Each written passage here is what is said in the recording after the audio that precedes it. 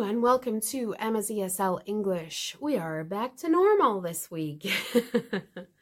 Today we are going to talk about some idioms. These are idioms that I found myself using when I was having a chat with one of my students. My student is in Taiwan and we often work through his work emails. And as we were talking and discussing different things and struggles at work, I found myself using these various different idioms to describe the situations that he was in. And I thought that they might be useful for you guys too. So while I was using these in a business situation, a lot of these will work in any situation.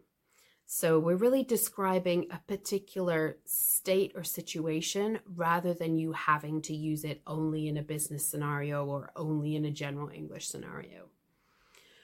All right, so ready? So the first one is to move the goalposts. You might have had this before. So of course you guys know what goalposts are, right? Right? Do you follow football? I do not follow football, but I do know what goalposts are. So goalposts, the bit that the ball goes through in football, those are goalposts. Now, obviously in football, the goalposts are kind of stuck there. They can't go anywhere. But if someone was trying to kick a ball into the goal and you kept being like, what, and moving those goalposts, it would be a bit difficult for anyone to score a goal. So the idiom to move the goalposts means that somebody is changing the specifications or changing the deemed success area and making it impossible for you to finish something or to succeed at something.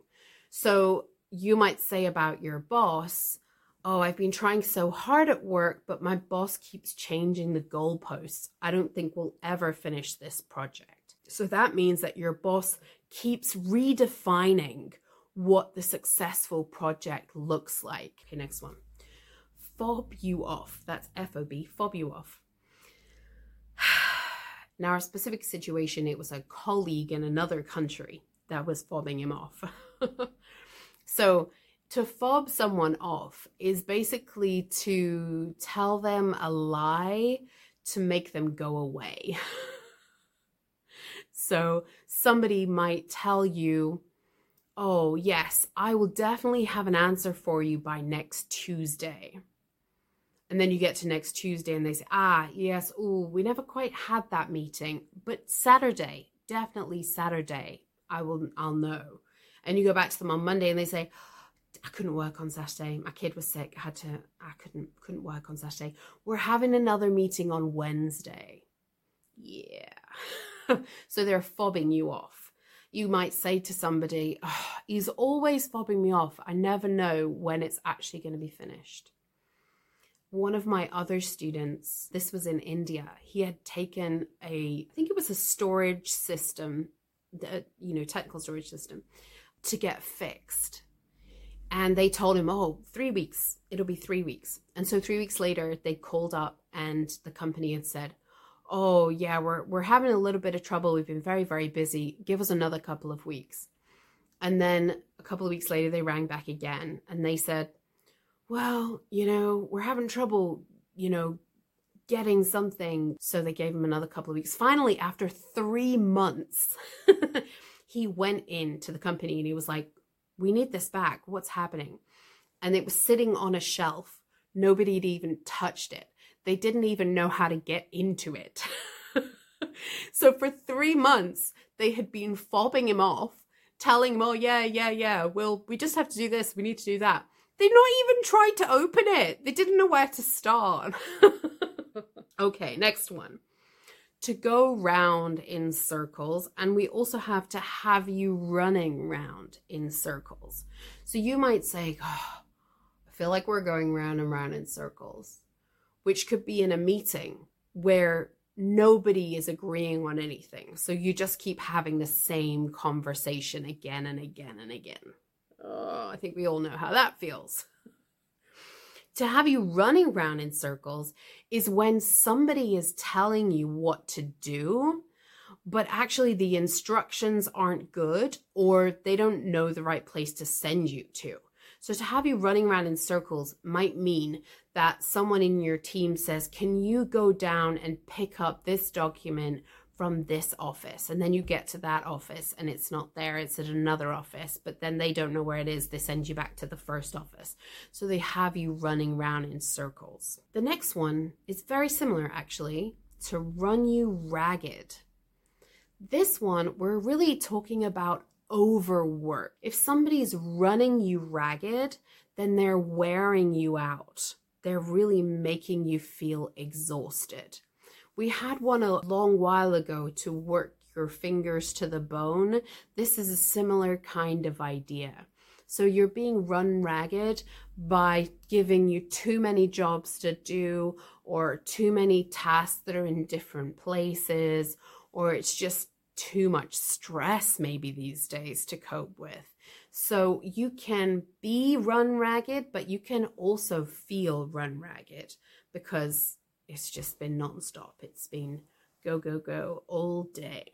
And finally, to get hung up on something. If we get hung up on something, then we really want to do this thing. So for example, maybe the boss says, I want you to solve this problem. Before you do anything else, I want you to solve this problem. And you say to the boss, it's not very easy. That's a little tricky. We've got a whole bunch of other stuff that we can definitely do, but that one's a little bit tricky. And your boss says, no, I want you to do that one first. So maybe you go away and you have a go for a few weeks and you're like, this is not going to happen. Maybe it can happen in 6 months, but it's not going to happen right now. So you go back to the boss and you say to the boss, 6 months, mate. We can do it in 6 months. This thing has to happen. The government has to do this. 6 months. And your boss says, no, I want it done now. And you're like, no, but literally I can't. I literally can't do it now. It won't happen. It's not possible. And your boss says, but I want it done now. I think this is important enough. We should focus on this. So we can say that your boss is hung up on that project. So this is a little bit different to having hang-ups. What? So you can get hung up on something, which means that you're stuck on that one thing. But if you have hang-ups, then that means that you don't feel confident about something. You can have hang-ups about the way that you look, or you can have hang-ups about maybe your English skills. That is meaning that you don't have confidence in those skills, or you think that those skills could do with more work. So you have a hang up about your English. But that's different to getting hung up on your English. Even though the circumstance might be the same, you might be getting hung up on how your English isn't perfect. So that means that you're constantly worrying about the fact that your English isn't perfect. Whereas having hang-ups about your English means that you have confidence issues around your English. If you are hung up on your English perfectionism, then it means you're not moving further forward. You're actually stopping yourself from practicing because you're getting stuck in that loop of perfectionism. So you're not moving forward at all. You're not getting better at all. Every time you're supposed to be speaking in English, you're like, I'll cancel that class. Not today. I don't have time today. I'm really, really tired today. I've got too much of a headache for that class. I'll cancel it. So that's you getting hung up on your English. Is actually preventing you from moving forward. You have an English hang up, but the difference is that's not preventing you from moving forward. It definitely can make you feel bad. It can make you feel uncomfortable. It can make you feel inadequate in certain situations, and you can tell people about it too.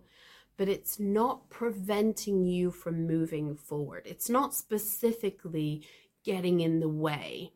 It's just something that you're very aware of. I hope that makes sense. Those last two are a little confusing. And that's it. That's all I got for you today. If you have any questions, please do pop them in the comments. Or alternatively, you can head over to the blog at www.emmaseslenglish.com, where you will find all of this vocabulary written down with explanations. See you later. Bye.